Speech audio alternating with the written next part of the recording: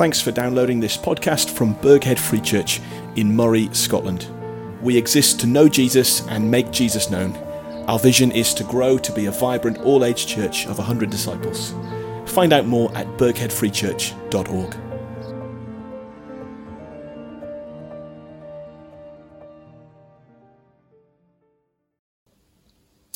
I want to start with a question. What do you think is the worst sin? I'm serious. Think about it. If you had to draw up a list, what would be in the top spot? What would be number one, the worst sin? Murder? Sexual violence? Racism? There's a lot of talk of that just now. The Bible, I think, would hint at a different answer. Pride. Because in so many ways, pride is the sin that lies behind all other sins. So if sin is booting God off the throne of the universe and setting ourselves up as God so that we can do what we want, well, what lies at the heart of that? It's the belief that we know better than God. And what is that? Well, it's pride. If sin, as the book of 1 John says, is lawlessness, breaking God's law, then what lies behind that? Well, it's the proud assumption that I know better than God. When I am proud, I have a great trust in myself and great confidence in my own ability. But the gospel, the good news of Jesus that Paul has been explaining in this book of Romans, the gospel kicks pride out like nothing else. Here's the recap of Romans so far. Paul has shown us that all of us have fallen short of God's standard of holiness. In our pride, we, the human race, have rejected God and suppressed the knowledge of the truth that he is real. As God gives us over to the consequences of rejecting him, this leads to an ever greater cycle of sin. Now, the moral law of God, as we find it in the Bible, it diagnoses our sin problem. It shows us what's wrong, but the law cannot help us. And very seriously, we cannot help ourselves. We cannot excuse ourselves. Paul has shut down every possible excuse we might bring. We cannot change ourselves. And so, says Paul, unless God intervenes, we will all one day stand before God as our judge, silent and accountable. Not a word that we can say or a thing that we can do to justify ourselves. The law of God cannot provide a solution. We cannot provide a solution. But the glorious news of the gospel, the message Paul is explaining, is that God has provided a solution. He has sent his own son, Jesus Christ, to live a fully righteous life and yet to die on a cross. At the cross, God punishes the sin of his people in his son. Jesus takes our guilt so that all who will turn to him and trust in him and receive this gift from him will be given Jesus' righteous status. A solution that enables him, God, to maintain his justice, but also justify us sinners. That's the gospel. That is, as we've called it, God's right way for us to be right with him. And this is as good a time as any for you to pause and ask yourself again, have you accepted this message and the gift of the gospel? That is the thing that you need more than anything else to be put right with God and so to enjoy eternal life in his kingdom. Of course, that begins now as well with forgiven and renewed life and a sense of purpose and of joy. Of course, the alternative is unthinkable. to remain in your sin and face God as your judge. For now, though, having explained the gospel, Paul is going to start to help us work out the implications of the gospel for life. And here's the first really big one. Our first heading today. Number one, the gospel kicks out your pride. Even though pride is at the heart of sin, and even though the gospel deals with the judgment we deserve for our sins, sadly, Paul knows that pride can continue to be a problem for many of us, including for Christians within the church. When pride is given a voice, it expresses itself as boasting. As an aside, the imposter pride also has a dangerous cousin, insecurity, and we're getting onto him later on. For now, though, look at chapter 3, verse 27. Paul says, where then is boasting? It is excluded. Because of what law? The law that requires works? No, because of the law that requires faith. For we maintain a person is justified by faith, apart from works of the law. Perhaps, says Paul, perhaps if you had been made right with God by your own effort, by diligently, consistently, constantly, perfectly keeping the law of God, then maybe you might have some grounds to feel pleased with yourself. But that is not how it was for you or me or any of us. The real truth is that when it comes to being right with God, on our own we are lost and helpless and hopeless.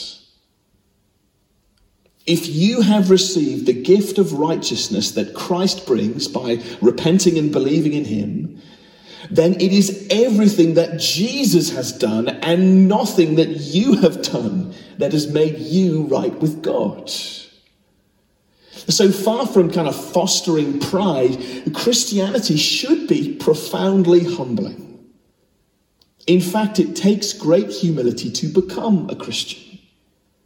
Because accepting Christ means accepting these uncomfortable truths we've been discovering, that you are a helpless, hopeless sinner who is entirely dependent on the free, undeserved grace of God. That's humbling, isn't it?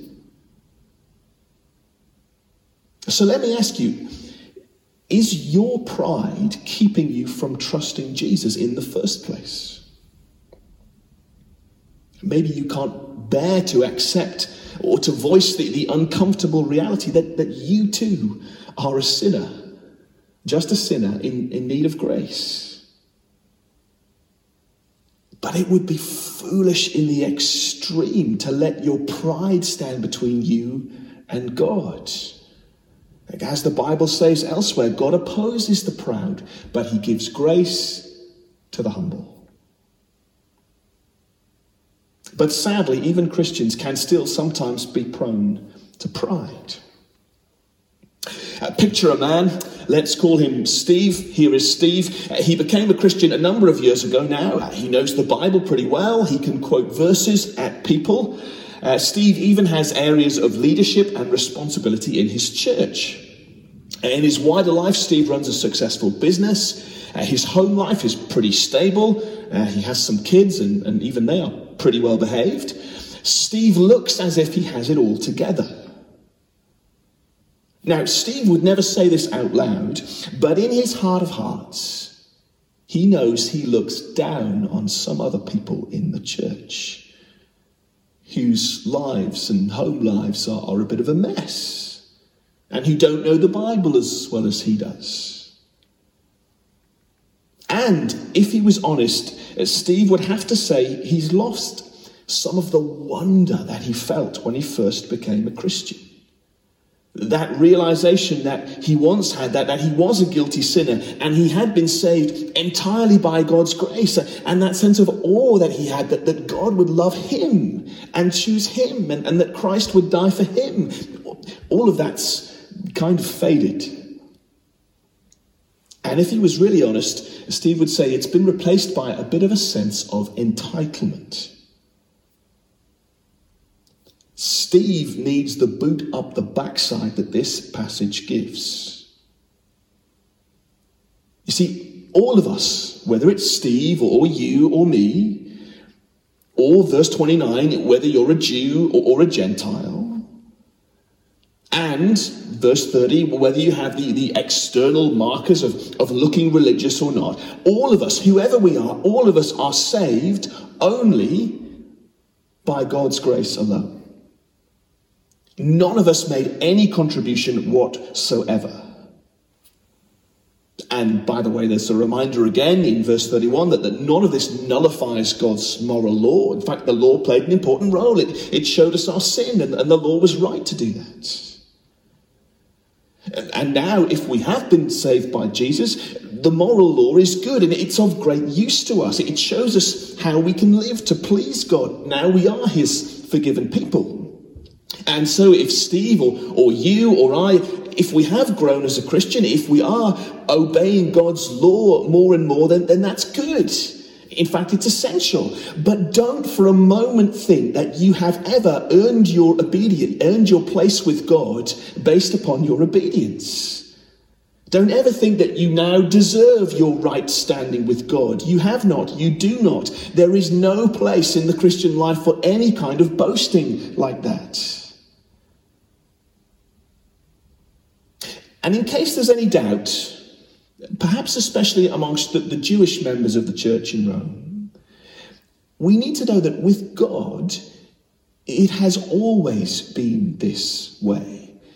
This whole being right with God by faith thing, it's not just some newfangled nonsense that Paul has made up. God has always worked this way.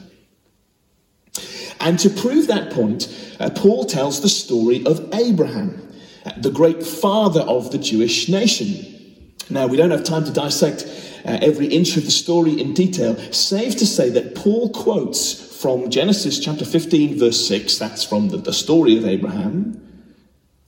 Abraham believed God, and it was credited to him as righteousness. That, says Paul, is just the same principle as the gospel. God made promises to Abraham. Abraham accepted and trusted those promises. He took God at his word, and Abraham was made right with God.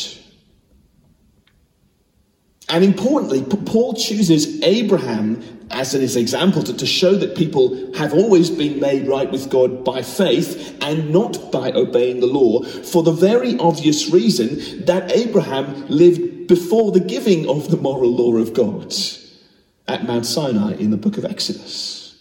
So it has always been this way, says Paul, whether it's Abraham, the great father of Israel, or he goes on, whether it's David, the great king of Israel, that's verse 7. Neither David, nor Abraham, nor Steve, nor you, nor I, nor anyone else is made right with God by keeping his law. Because neither David, nor Abraham, nor Steve, nor you, nor I, nor anyone else has kept God's law. As an aside, Paul knows this is so important for the unity of this church in Rome that he's writing to, and indeed for the unity of our church. Our church family here at Burghead is full of different people from different places, of different ages, with different politics and different tastes and different temperaments. It is my belief that Burghead Free Church is the most culturally diverse gathering that happens in our village. And that's good. But the question is, how can such a broad range of people be united, be on the same page together? And the answer is the gospel. It brings us all down a peg or 10. In fact, it brings us all down to 0. The gospel is a great leveler. We all have this in common. All have sinned. All are saved only by God's grace through faith. But as another aside, let me say something about what faith is. It's all very well to say we're saved by faith, but what does that even mean? What is faith? Well, here are 2 things to know. The first is this: faith is not a work, It's an empty hand willing to receive. When we say we're not saved by works, by our acts of obedience, but instead saved by faith, some people respond and say, there you go. But your faith, that's a work, isn't it? That's something you have to do to receive God's grace. But that is not the Bible's picture of faith at all. Our faith is simply the empty hand that reaches out to willingly receive what Jesus has done for us. Again, have you reached out to God in that way? But secondly, and this is important, faith is not an abstract idea, it's a concrete conviction leading to action. Here's what I mean. And actually the life of Abraham that Paul gives as an example will help us here. See, any one of us might say, I have faith in Jesus.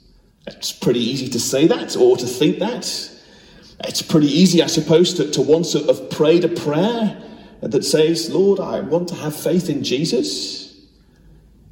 But that all kind of seems a bit abstract, doesn't it? How can I really tell if I do believe and trust in the promises of God? Well, Paul would direct us to look at the life of Abraham again. Abraham was almost 100 years old and he was childless. Now, the specific promise that God made to him is that he would have offspring, children. Abraham trusted in the promises of God, even though, frankly, they must have seemed a bit unlikely. Well, how do we know that he trusted? Well, it was apparent in his behavior. He took God at his word. He acted as if the promises of God were true because he believed them to be true. God also told Abraham to get up and up sticks and leave the place he called home and go somewhere new and make his home. How do we know Abraham trusted God, that Abraham took God at his word? Well, because Abraham got up and left and moved away. In other words, if you really believe something, it will inevitably affect your actions. Here too, do you see, Abraham's a good example for us. Now remember, Abraham did not get everything right. He didn't always trust God as he should. In fact, he did some very foolish things at times along the way in life. Nonetheless, as you follow the big story of his life, he is clearly a man who had a growing obedience to God. And that showed his faith in God. So it is for us. If we have faith, it will be evidenced in our lives. We will begin to act out our faith. Not perfectly, not always consistently, but nonetheless we will be changed as the days and weeks and months and years go on to be more and more like Jesus, who saved us by his grace. Anyway, we've got a bit off-piste. The gospel kicks out our pride. Secondly, much more briefly, the gospel kicks out our insecurity. These verses from chapter 4, verse 13 to verse 25, they're all about the promises of God, which bring us security and assurance. And we'll get back to that in a moment. But for now, let's picture Steve again. Remember, he's sometimes proud because he thinks he's a pretty good guy who keeps God's law pretty well these days. But there's a dark side as well to Steve's pride. Insecurity. How can he be sure that he's a Christian? How can he be sure he'll be saved? In fact, the emphasis he places on his own obedience is a bit troubling, because he knows deep down his obedience that he's so proud of, it isn't really all it's cracked up to be. There are plenty of things that he does and thinks and says, which, if they were shared publicly, would tarnish his sparkling reputation in the church. And so Steve is a kind of strange and toxic mix of pride and insecurity. So how can we feel secure and confident knowing that we will be saved. Well, Paul's argument here is detailed and a little bit complex, so try and follow carefully.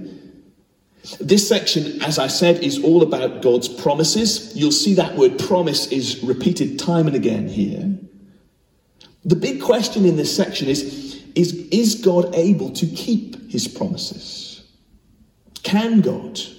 Will God keep his promise to save us based on his grace alone? A lot hangs on that, right? Since we are trusting entirely in God's promise that he can save us by his grace from our sin and the judgment that should follow. Paul says Abraham is our great example again. So speaking of promises, and we've talked of them a bit, what did God promise to Abraham? Well, verse 13, it's summed up this way, that he would be the heir of the world, which is really just another way of saying that he would be the father of many nations, which is what God said to Abraham in Genesis 12. Read on again, verse 18 now. Against all hope, Abraham in hope believed and so became the father of many nations, just as it had been said to him, so shall your offspring be.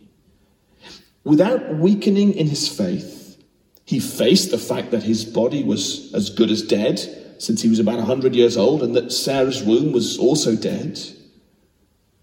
Yet he did not waver through unbelief regarding the promise of God, but was strengthened in his faith and gave glory to God, being fully persuaded that God had power to do what he had promised.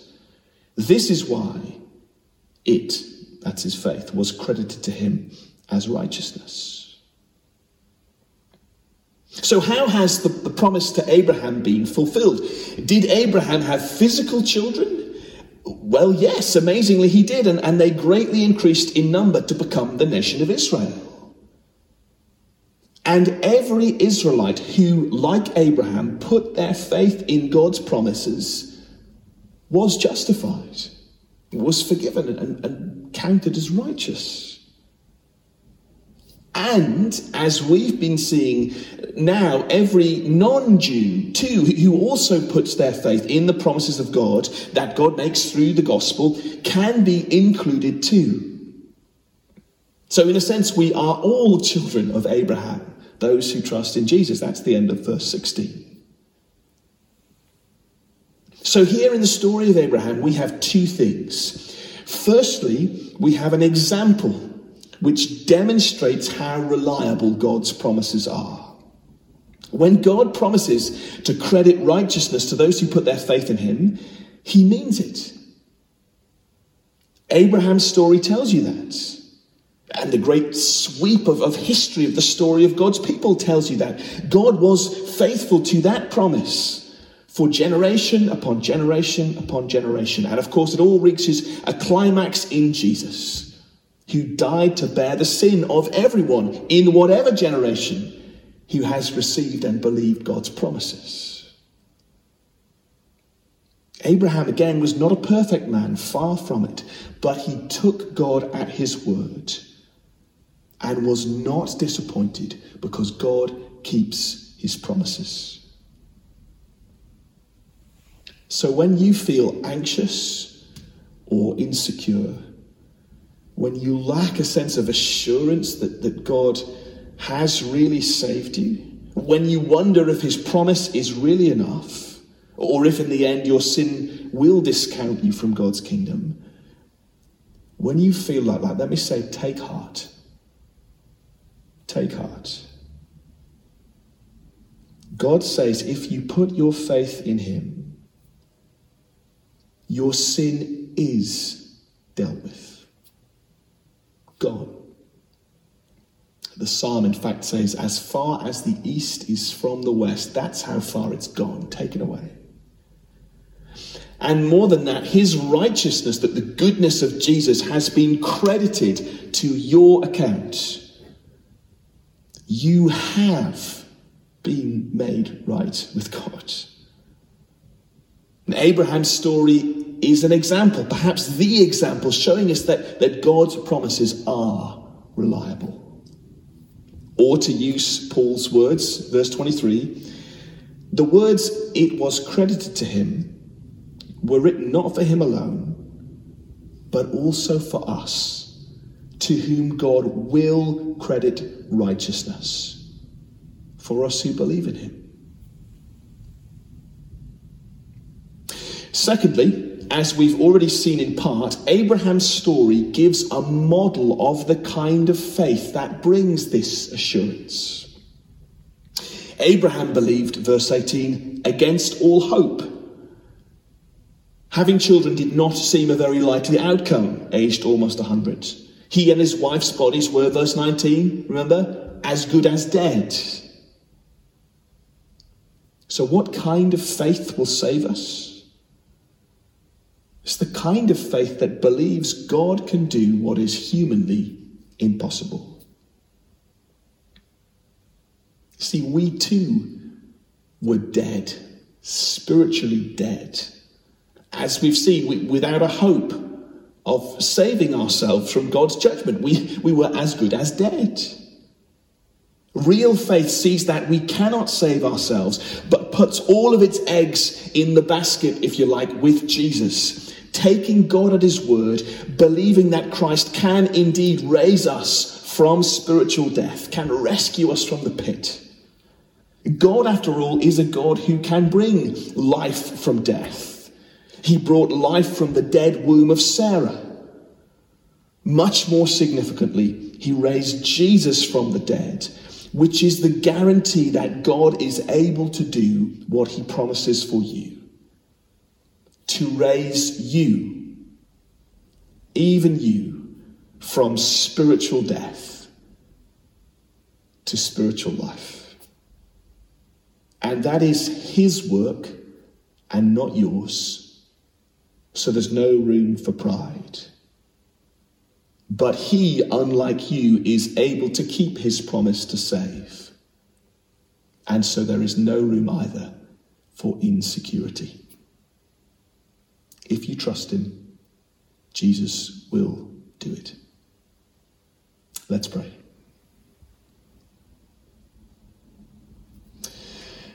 Our Father, we thank you for this extraordinary news. Lord, we acknowledge that we can be proud people who want to achieve things ourselves, and Lord, the gospel brings us low. We acknowledge again that we have nothing to contribute, nothing we could do. And yet Jesus has done it all. We are profoundly humbled. And yet, Lord, we thank you that because Jesus has done it, we need never feel insecure. We thank you that his grace is sufficient for us. We thank you that we have a sure and assured place in your family for all eternity, if only we'll trust in Jesus. We pray in his name. Amen.